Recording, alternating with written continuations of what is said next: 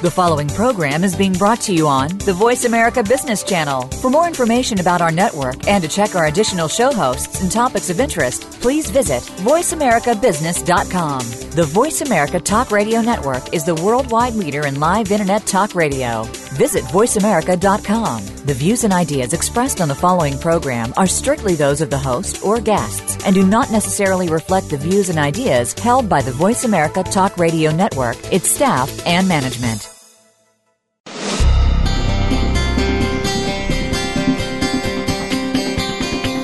Welcome to Quantum Business Insights, emerging perspectives on people, process, and profits. Your host is Olivia Parr-Rudd. In today's fast-paced, high-tech global economy, the business landscape is constantly evolving. To be successful, companies must continually adapt as well as identify and exploit new opportunities. Now, here is the host of Quantum Business Insights, Olivia Parr-Rudd. Welcome to Quantum Business Insights, where each week we explore new perspectives on the changing nature of business with thought leaders from around the world, and with a special emphasis on what I feel is our most valuable asset, our human capital. Today, I'm really excited to have as my guest Carol Sanford, and we'll be discussing the responsible business, a vehicle for changing the world. Before we get started, let me tell you a little bit about Carol. She believes, as I do, that we all want to create a better world, and she believes that business can and will play a major role in accomplishing that. So to that end, Carol has been leading major consulting change efforts in Fortune 500 and new economy businesses for over 30 years. She's the author of 8 books. Her 2011 book, The Responsible Business, Reimagining Sustainability and Success, won the 800 CEO Read Award and a CNBC Top 12 for 2011 Business Book Award, and also the USA International Book winner for General Business. And her latest book, The Responsible Entrepreneur, 4 Game-Changing Archetypes for Founders, Leaders, and Impact Investors, also won the 800 CEO Read Award, as well as USA International Book Award winner for entrepreneurship and small business. These books are required reading at leading business schools, including Harvard, Stanford, Haas, Berkeley, and MIT.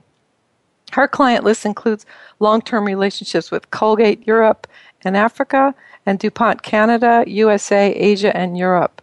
And she also works with new economy companies like Intel, Agilent, and leaders of corporate responsibility, such as Seventh Generation. So, Carol, welcome to Quantum Business Insights. Thank you. I'm really glad to be here. Oh, my pleasure.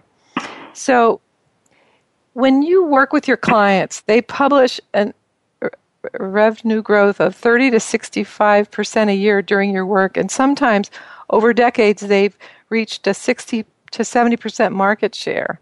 So what is it about your approach that produces revenue and market domination? What I am is a very untraditional consultant. I do education because most of what causes us to fall short on what is truly possible is how we think about it. So an example of what I mean by that is people count or do metrics on things that are about the company and not on their client. So with DuPont Corporation, for example, we shifted significantly their fibers business that went into airbags by starting to measure the things that the companies that made the airbags measured, like how strong the web was, what the web breaks were. Then you can back that up into how it is that DuPont, in the making of the yarn, what it has to do. And we built champions to produce those kinds of returns. What we were able to do then in the airbag business was make DuPont's fiber the only one that people would accept. I mean, people would hold and wait on orders in order to get them. When in Seventh Generation, what we were able to do is create products that were so unique and distinctive to specific markets, what I call the essence of each buyer node. When you do that kind of work, you really become very non-displaceable with them because you're making something that works for, like particularly in their case, what drove their margins. And Jeffrey Hollander, the founder and CEO at that time, published this 30 to 65% in revenue growth every year that happened. And what he said, it was getting to know the consumer really, really well, and knowing who Seventh Generation was, which is kind of the third factor. You be authentically you, doing what you do, and you will grow significantly your revenues. That margins business of getting up to, and Kingsford Charcoal is one example, which is in the last book, The Responsible Business. They were an industry which was a commodity business, which usually means you have margins that run, 3, 4, 5%, and you're selling into a retail market, and it's really, really hard. What we did with Kingsford is redefine what the barbecue experience was really about, and it was really about a macho man being able to stand at a grill and deliver exactly what had been ordered, and we did that. When you do that, you end up owning the market, and you have a proprietary technology which no one knows how to do, and it will provide you all of the income. Now, I have to add one thing here, Olivia, because all of these revenue growth, market share, and I don't count market share a lot, but it is something that my clients count, but margins all come with the caveat of doing this more responsibly so that all the stakeholders get healthier. So this is not a greed taking from everyone. This is the responsible business doing this. So there's an overview of why. Wow. So it sounds like you're saying there isn't scarcity that I have to make it at the expense of my supplier or my customer, but I can create a model that everybody gains, and then it just grows for everyone? Is that kind of absolutely. fair? And in fact, the only way you can really get the kind of numbers that I'm talking about is you shift to thinking of everyone in your supply system as a co-creator. So you think about what this customer has got to have, like Seventh Generation worked with Babies R Us, with diapers and with all of their baby care products to make them so that they were truly sustainable and they were actually good for the baby's butt. They didn't give rashes and so forth. In order to do that, they had to work very strongly with contract manufacturers all the way back into the fluff pulp industry. And what they did is help them get excited about the baby and to get excited about what Babies R Us was going to be able to do, and eventually Target and many other stores. The shift comes when you understand that if they feel they are in it with you and they get to be creative and innovative with you, and they understand the deliverable, not just the number, get it here on time, or, we find another supplier. If you are all part of the co-creative process, it changes that relationship. Same thing is true with communities and with the people who work in the company. And the people who work inside the company are part of the co-creation, and that's a longer process to explain. But the point of it is that they each become tied to specific customers and consumers. Like I said with DuPont, everyone inside of DuPont was on a team, including if you were an administrative assistant.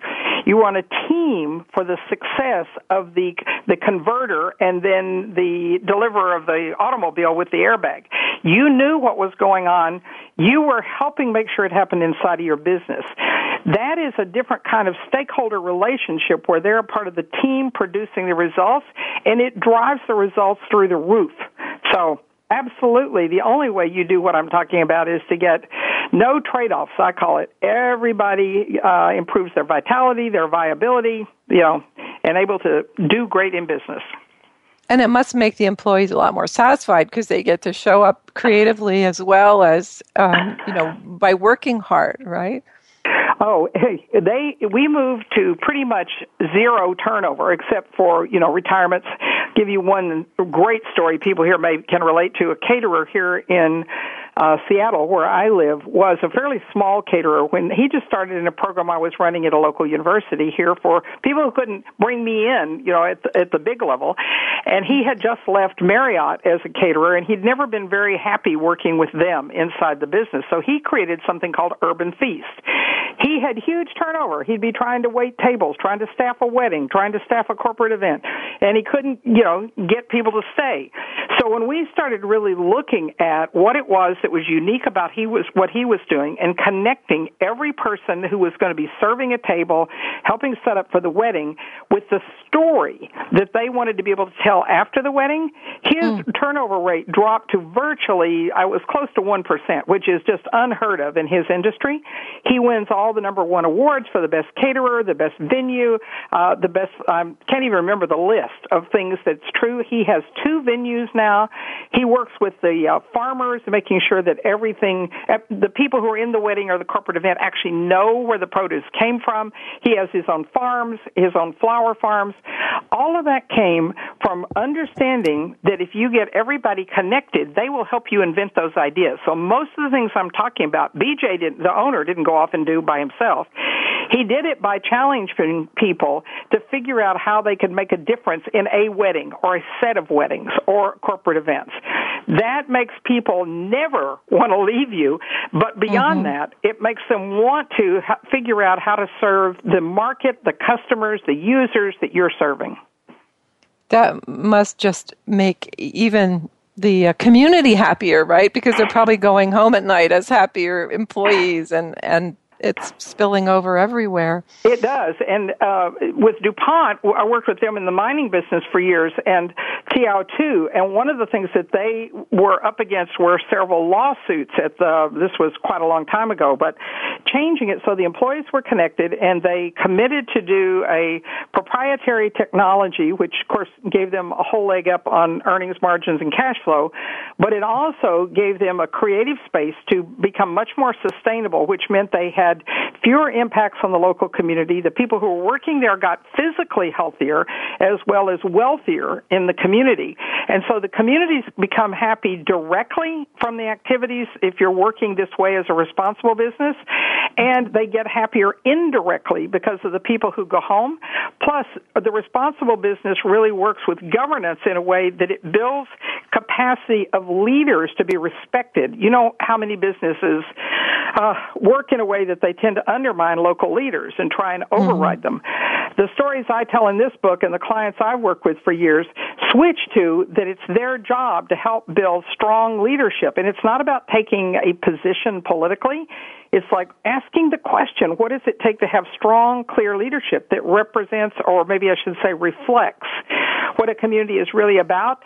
Those things change how people relate to communities, too. Boy, it'd be nice if we could get this in our government. Yeah, I don't work with government. You're always saying that to me. I know how I can leverage all of this. I do help change government, but not directly by working with government. One of the stories in my brand new book is how Larry Page has made 2 major shifts in governance. So I say don't work with government, work with governance. And governance means how we govern, which often is regulation and courts. So, for example, Larry Page, when they went public, normally what happens is that they're regulated by the SEC in a way that it's so complicated that they go through the few channels like Goldman Sachs, JP Morgan, who can take them public. And Larry Page said, I want to democratize the idea of people being able to own stock. And everybody told him it was nuts. They said, you won't get as much money. Well, they publicized what they wanted was people coming in and bidding. It's called a Dutch auction. And what they do is they bid at a point, then when the buying for the stock as it's gone public hits that point, those people actually get to own stock. So he changed how regulation could be used, and he did a similar thing with the FCC and how the analog bands were going to be distributed and made it possible for us to own our phone numbers because he got the government, the regulators who were going to pass it out those channels to keep 1/3 of them public so that they weren't all owned by the conglomerate of channels that would hold it. So you can have amazing, focused, targeted changes that will actually shift governance. And my new book has got a couple more stories about what's going on with people changing governance. Again, government's pretty hard to go after directly. Wow, that's amazing. In your bio, I think it's in one of your bios around your book, it says, you say it will be more than just a responsibility program. Responsibility will be how everything is done in the DNA, so to speak, of the business, and everyone will participate to make a difference. And I think you touched a little bit on this, but what do you mean by that, especially the DNA? So I am a bit of I'm a lot of a contrarian. I am an optimistic contrarian, but I'm very contrarian, as you can hear. And one of the things that I find most disconcerting, I've been doing this work, even though your bio, and it was probably true at one point, I've been in this business 38 years.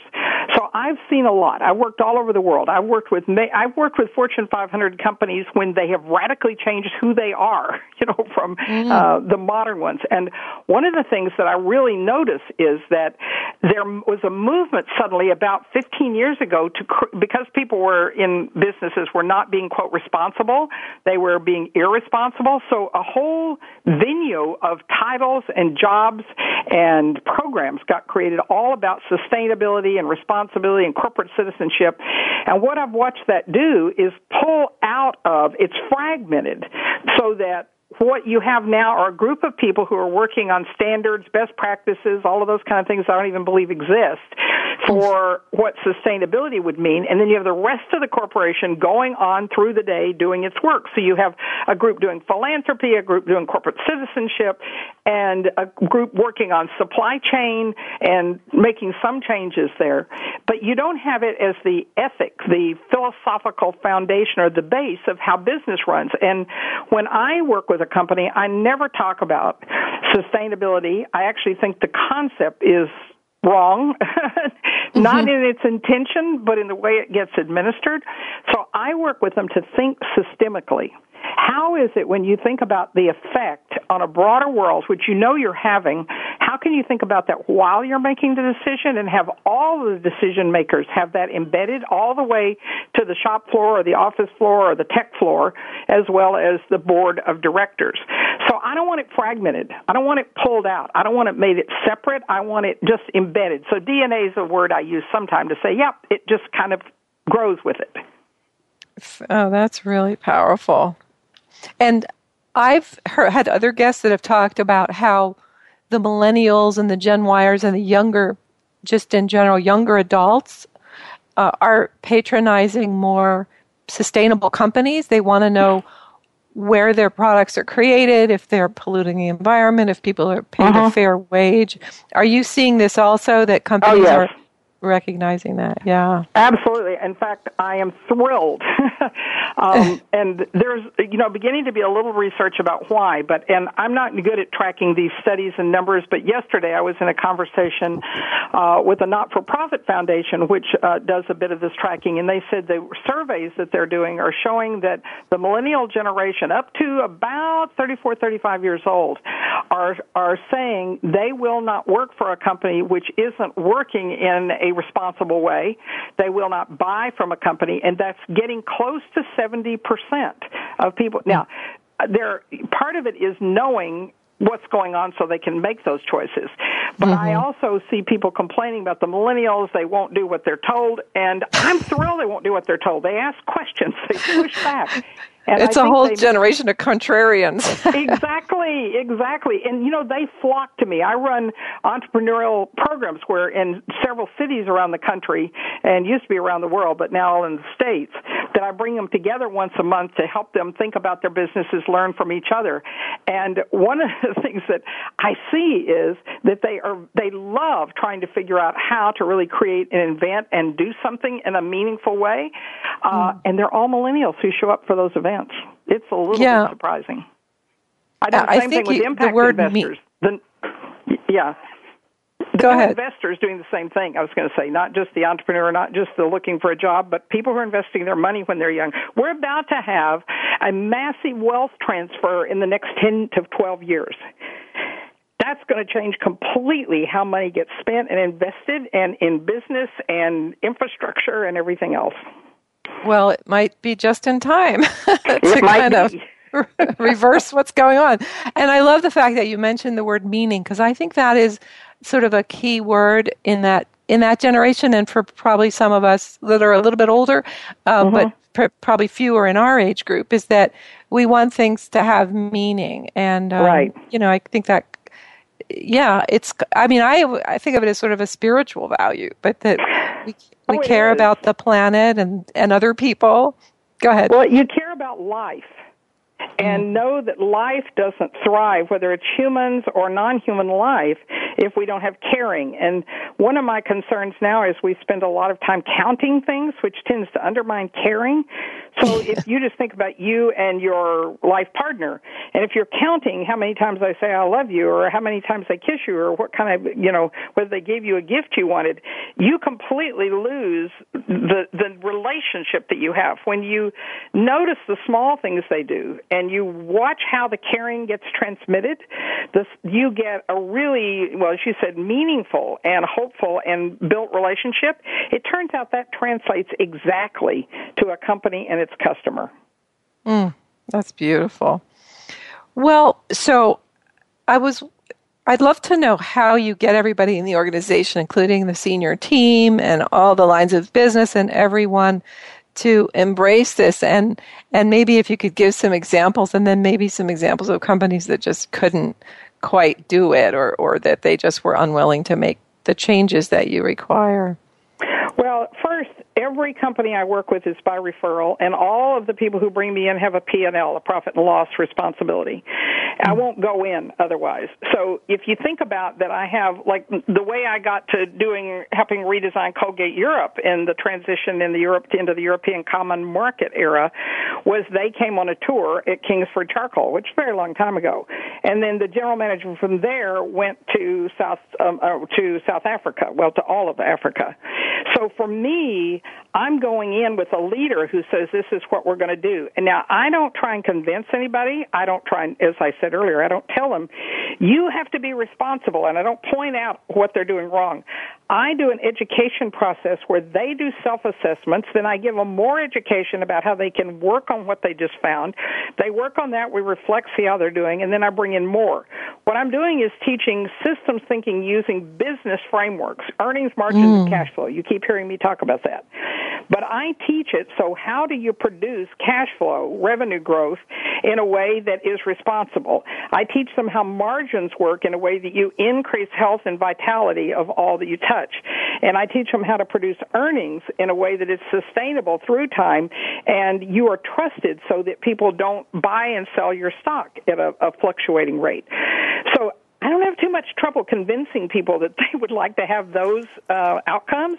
And because I'm referred by one CEO or one general manager, or in some case a division manager, to another one around the planet, they listen when I get there, and the results that I produce they produce. By using what it is I show them.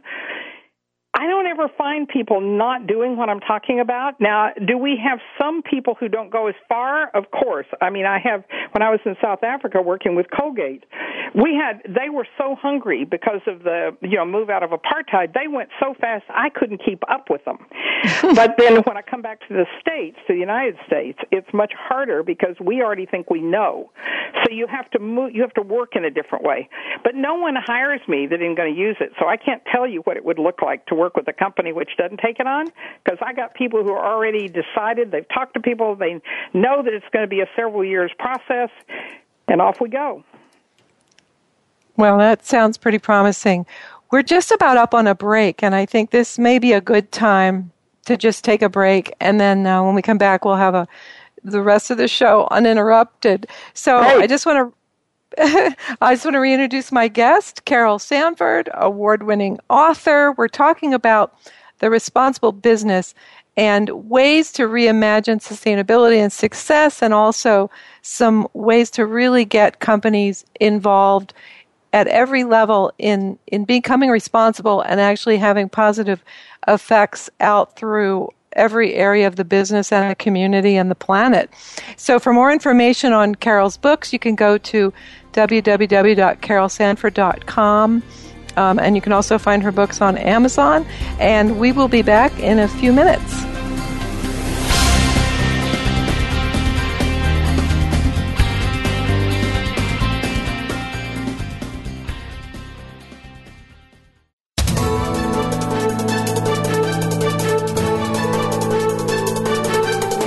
More whether the market's up or down. Or if you're looking to improve your portfolio, our experts are ready to talk to you. Call now. Toll free, 866-472-5790. That's 866-472-5790. Voice America Business Network.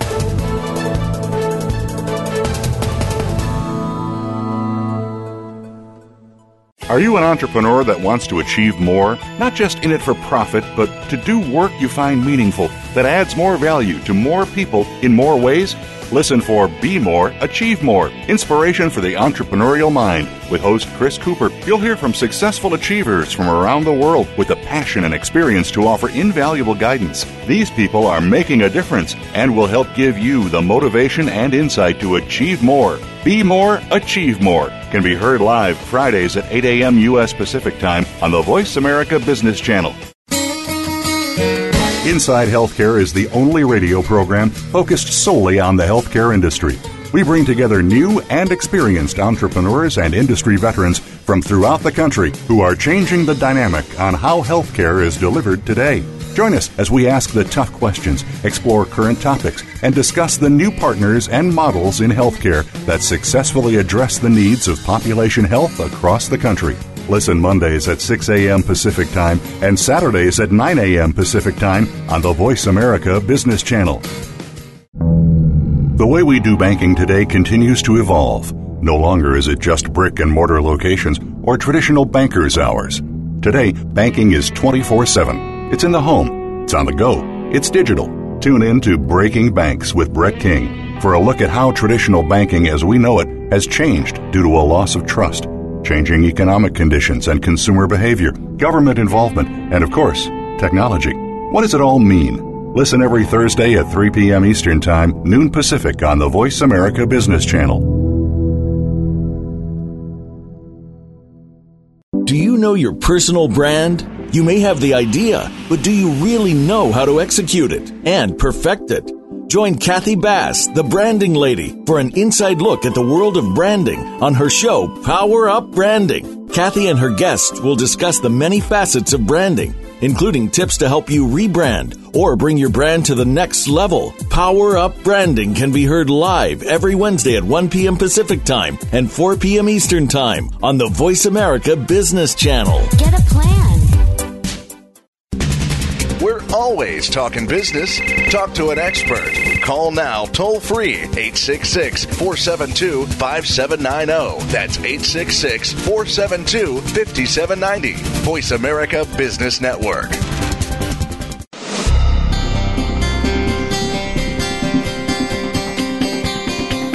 You are tuned in to Quantum Business Insights with Olivia Parr Rood. To reach the program with questions or comments, please send an email to show@oliviagroup.com. That's show@oliviagroup.com. Now, back to Quantum Business Insights. Hi, Olivia here with Carol Sanford. We're talking about the responsible business. And before the break, we talked a lot about some of the practices and ways to get people engaged and actually have everybody winning when you want to really make a business work better, and that this is leading to higher profits and more employee satisfaction and healthier communities. And so I wanted to just refer to a part in your new book, the entrepreneurial book, where you had an internal entrepreneur at Google. Can you tell us about that? Yes. Oh, yes. It's one of my favorite stories. In fact, one of my favorite life experiences. We're still in the middle of it. One of the things that I get companies to do is create something called Promises Beyond Ableness, which means every person who is in the business, from the CEO or general manager to the person who answers the phones or sits at the front desk, makes a promise to improve something for a customer, a user, or a distributor, and they do that as a part of their work life. Now, there is a company which has had a model like that for a long time, which as you just pointed out, Google, which I have been blessed to be involved in an innovation lab that is just going like gangbusters with a leader, Mikhail Bakker, who took this idea of, pick something in Google, they for the engineers they call it 20% time. Mikkel said, what I want to do is change our relationship to food on the planet. Now, people say to me, why would Google do that? And I said, well, you remember, and if you look at the way Mikkel states the mission of Google is to make all information universally available. They're very interested in pulling knowledge in and making it possible for everyone to have access to it.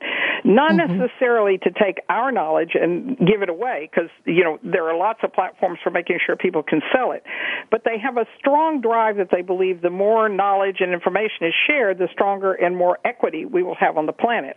So Mikkel, working from that, said part of what I want to work on is what we do to the planet growing food, what it is that we do to human beings in the way we feed them and in the way we structure eating venues, and then the way it is that we treat our healthcare system. He pulled together 100 people from around the world who are expert in this. Over several years this has been going, and working with communities of practice, which are working on everything from soil, health, health of the land, and the farmers, to things that are working on what they call farm to table, which is where you get food and it comes into the Google system or the other providers who are part of this lab, and how they look and make decisions about what will really make people healthy. Because, people like at Google, they can eat really healthy while they're there, but then they go home and they go on the road. How do you keep people healthy there? Google has made some huge commitments, including they have stepped into the first commercial CSA, so community sourced agriculture, where when I used to, when I was home enough a bajillion years ago, buy from a farm. I owned part of the farm. I owned part of its produce, not the farm itself. Well, just imagine what it would be like if companies who have cafeterias like Google were to buy the share of the farm in advance so that the farmer doesn't have to worry about it, and they agree to pay up front, and then they take that produce and they cook and feed inside the company. Google has done that in its California operations as a part of this innovation lab. They have pulled in also hospitals, which are buying into the next round, schools. Jamie Oliver Foundation is involved. And this is something that, Google is not funding anything radically out of this or even in some ways new. It's creating the platform for the conversation and the information to be gathered and to go viral and for everybody to have it. So right now, it's just barely getting, a platform so it can start sharing. But the excitement is that you have this idea of making a promise beyond what you know how to do, and then you take off as a company to do that. So Google, in this particular case, is hot on the trail of transforming our relationship to food. Boy, that's so inspiring, and it's something I care deeply about. And when you first started to talk about it, I thought you might be saying that they were creating an application you could have maybe on your phone or something. Are they looking into anything like that? Like, I heard that there was an app or a machine you could buy where you could scan food and you could tell if it was genetically modified or had certain pesticides or herbicides on it. Have they done anything around technology, do you know? Well, this lab, there are people talking about that. I don't know of anything that is out in the universe yet. The people who are on this lab are mostly, like 90%, not Google people. They're people who are at Cornell University, who are at the head of a Swiss food innovation lab. There are sets of people who are doing great things around technology. So there are a variety of people, all of whom are working on it. I know there are people who talk about that. I don't know whether any of it is in the field yet, but I know that it's the kind of thing that's being talked about a lot. Yeah, because it seems like it would empower people. And also, it's heartening to me to hear about a big company taking this on, because as individual consumers, it's hard to fight. Whole Foods is doing a part by becoming a large store that makes healthy food available. But like you said, sometimes when I'm in an airport, I just think if they could just have one place that had some organic food or... I know. Well, and that's the other thing that this particular project is working on, the commercial CSA, is figuring out how to scale organic. Because right now, organic tends to be quite small. It may be a few hundred acres. but it can't really scale in the sense that we're used to, so it's hard to have it go mainstream, as they say. But that is one of the objectives of this particular project with the farms, which are in California on the Pescadero coast, is to figure out how to scale it so you could really have the potential. And it's not so much that it's Google's project, it's them creating the conversation where people can figure out how to do those things. And that's what's exciting about a big company. They have the platform. Yes, exactly. Well, there's a great deal more of that story. I interviewed Mikkel, who is from Holland, which is why it's Mikkel and not Michael, and how he grew up. All of the stories in this new book about the entrepreneurs, their internal and external entrepreneurs, how they grew up and how they saw the world in order to take on changing a whole industry and changing an entire social system or a cultural paradigm or the kind of governance we were talking about. So that's why I wrote this book, is to really create people's hope, like as you say, us as individuals, but how even a small business or a larger business, either one, can make huge change if they know how to do it.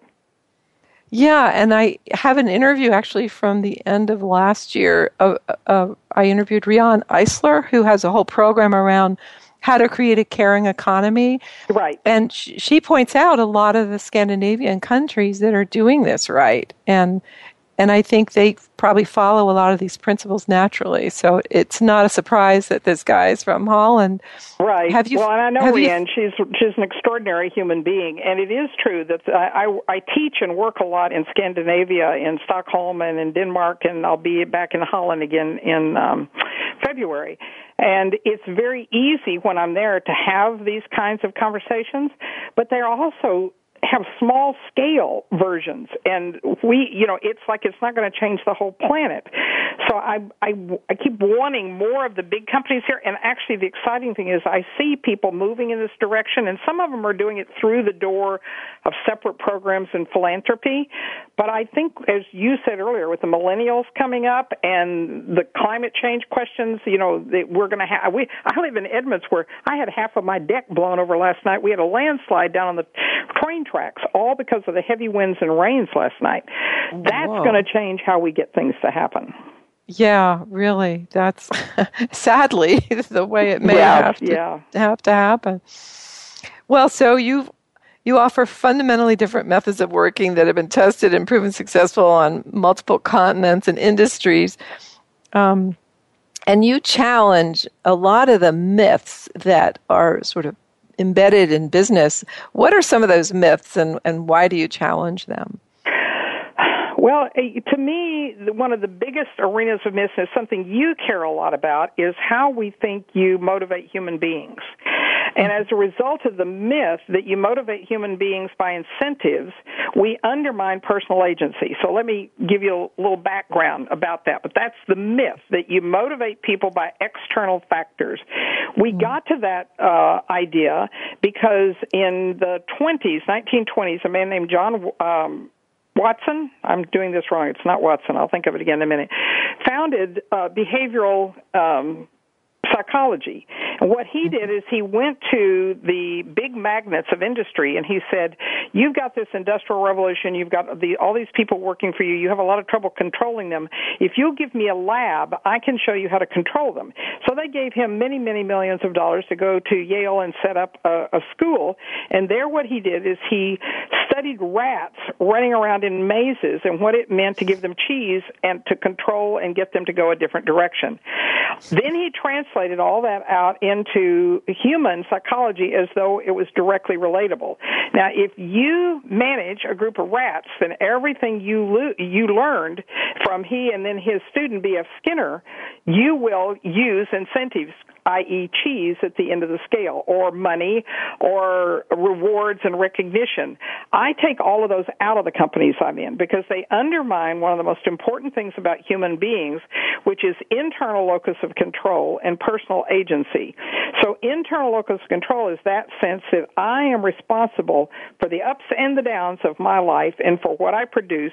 No excuses, no blame, no passing the buck. We undermine that every time we create a 360-degree feedback, a reward and recognition, everything that comes from outside, And because we were told that by the behavioral psychology school, we think there's no other way. So the kind of things I do with Promises Beyond Ableness, teaching people reflection, teaching them to work in a way that they're doing self-guidance and working with communities of people, produces the kind of results I'm talking about. So if you want to have a business produces the kind of 30 to 35 to 60% increase in revenues every year, and the kind of market share that we were talking about in margins, which can double or triple in your industry, you've got to change how you work with people, because otherwise you're having to change what they work on all the time and then send them to do that. Here, go down this part of the maze.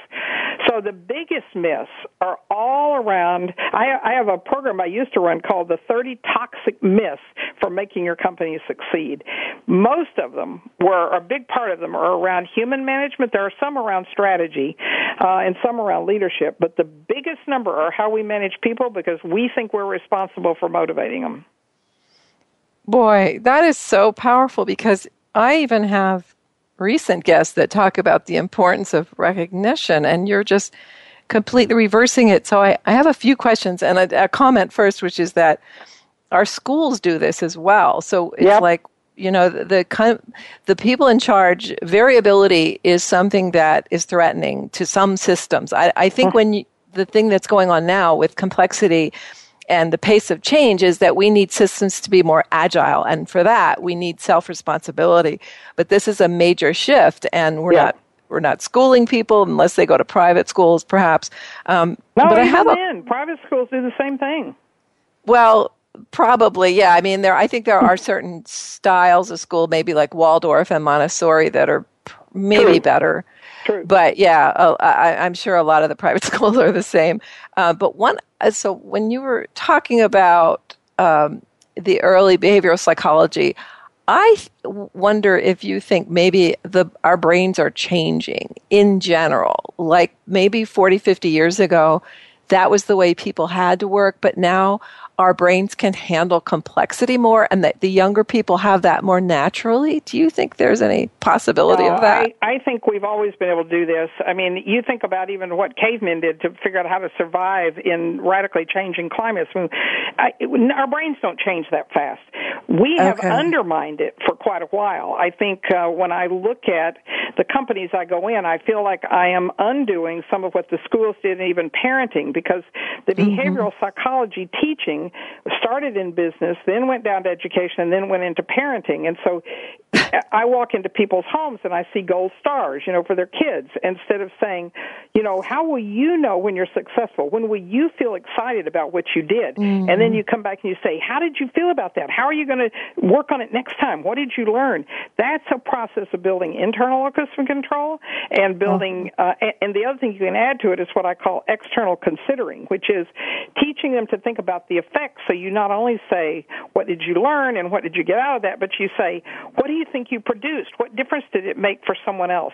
If you're having that conversation with a child at home and then in school, then by the time they get to work, they're constantly thinking about customers, earth, communities, even investors much better, because they can think about the external and they're asking the question about how they're responsible. I don't think that has anything to do with brain change. I think it has to do with just a bunch of misunderstandings and being sold a bill of goods for about 50 years about how humans work that is really how rats work and not how humans work. We've always been able to deal with complexity. Well, your book should actually be in the psychology section. Yeah, a lot of people tell me that. And I am a psychologist. I was trained, I have master's degrees in business and urban planning and undergraduate degrees in economics and then in psychology, too. So I've always been interested in the broad spectrums of things and how they interface.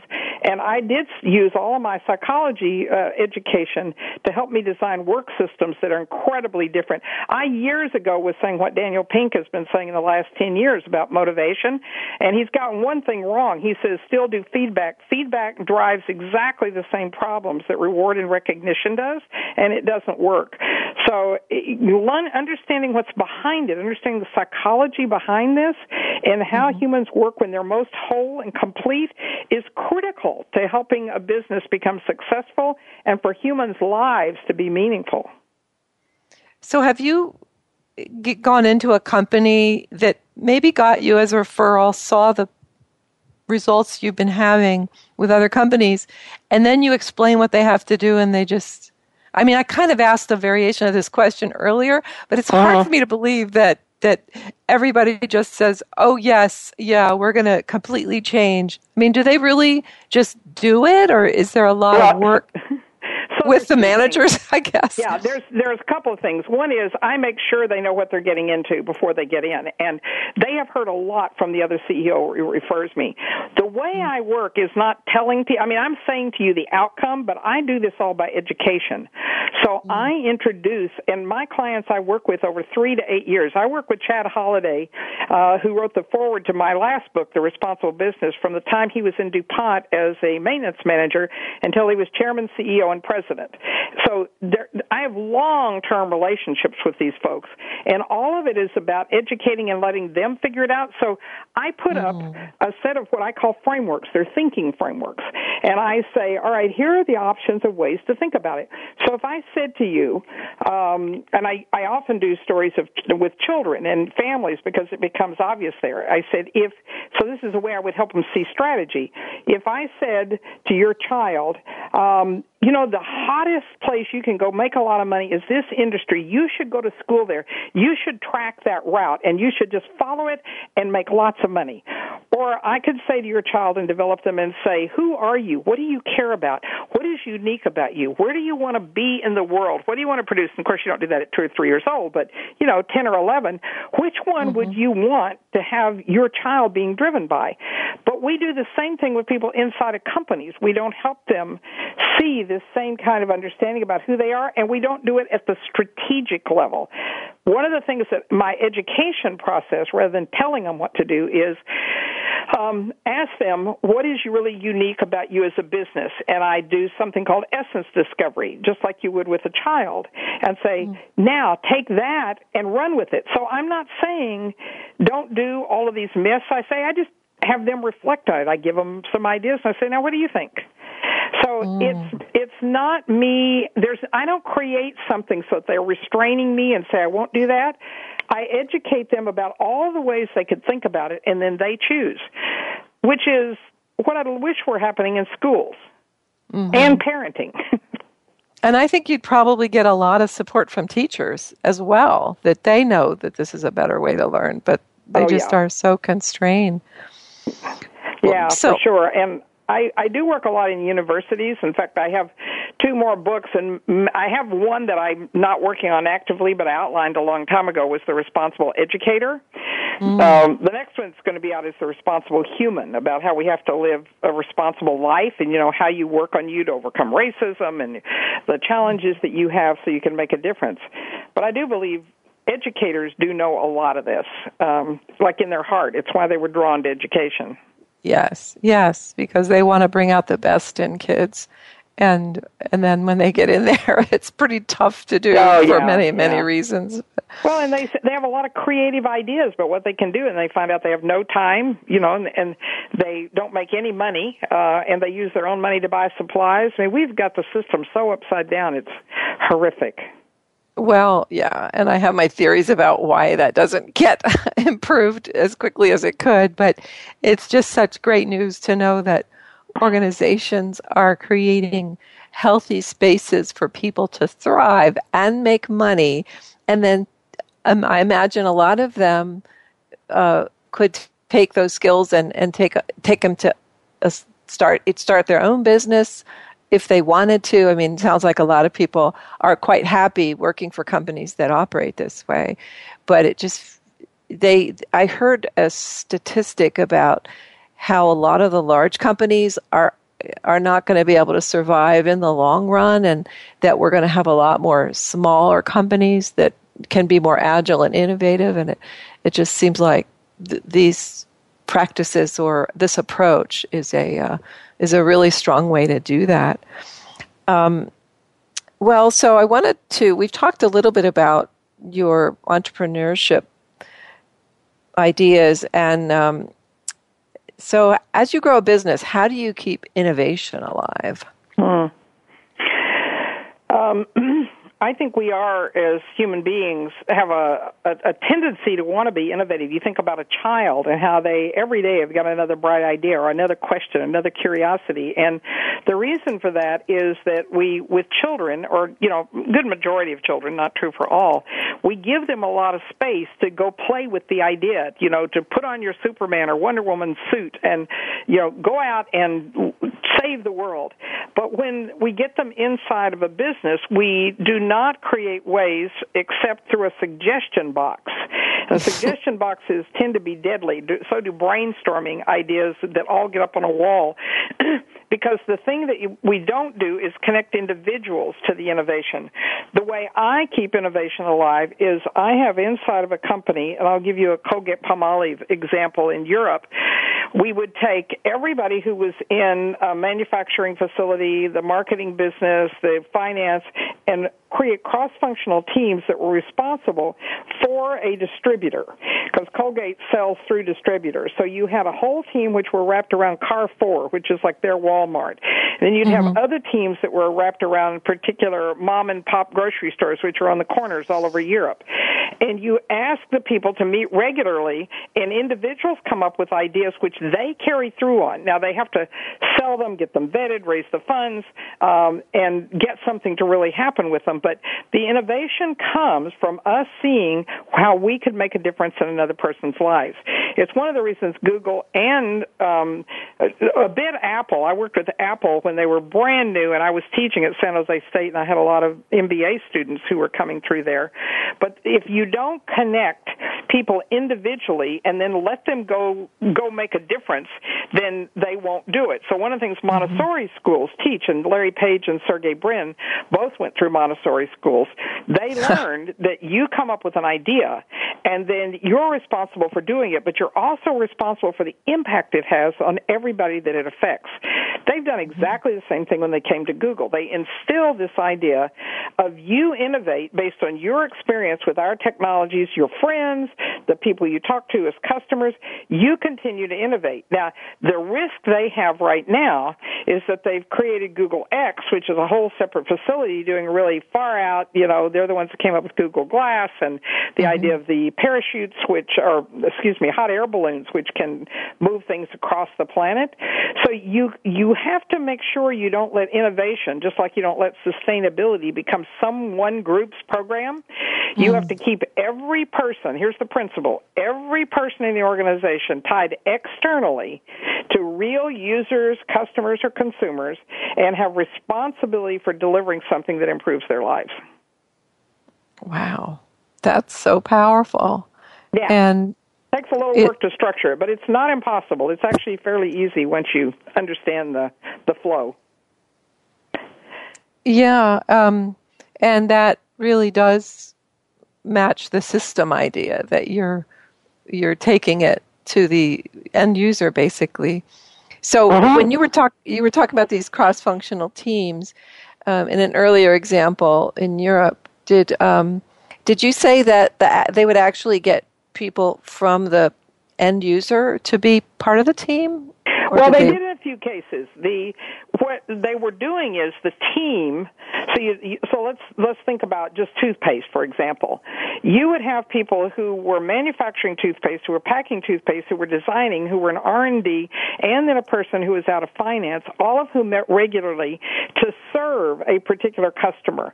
Now, they would be out in the field with them. So if you were wrapped around the mom and pop grocery stores, one of the things one of the teams that was working with a whole part of France, we're looking at what was unique about the mom-and-pop grocery stores in France. And, the thing was they have these little packages of stuff that they can only have one or two on a shelf, and they didn't have a way to reorder because it was too expensive to keep track of all that. Well, those teams set up a mechanism where the scanning of the delivery could keep track of what they had on the shelf so it didn't have to cost them money. Whose toothpaste do you think they carried as a result of people innovating how to take care of them?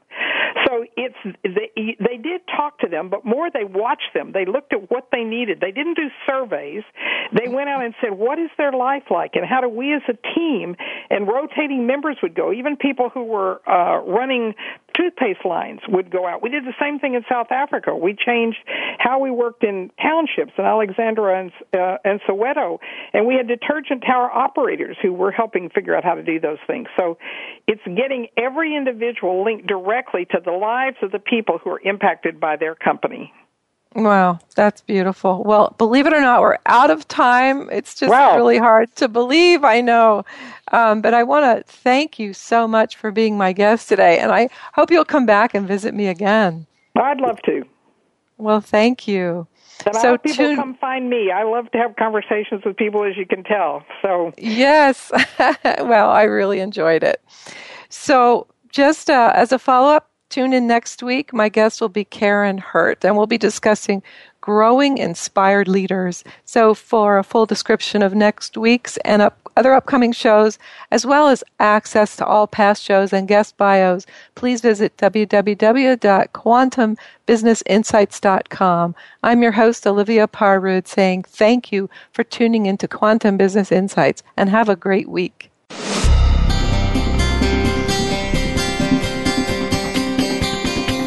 Thank you for tuning in to Quantum Business Insights. Please join your host, Olivia Parrud, again next Friday at 9 a.m. Pacific Time, noon Eastern Time on the Voice America Business Channel. Enjoy your weekend, and we'll talk again next week.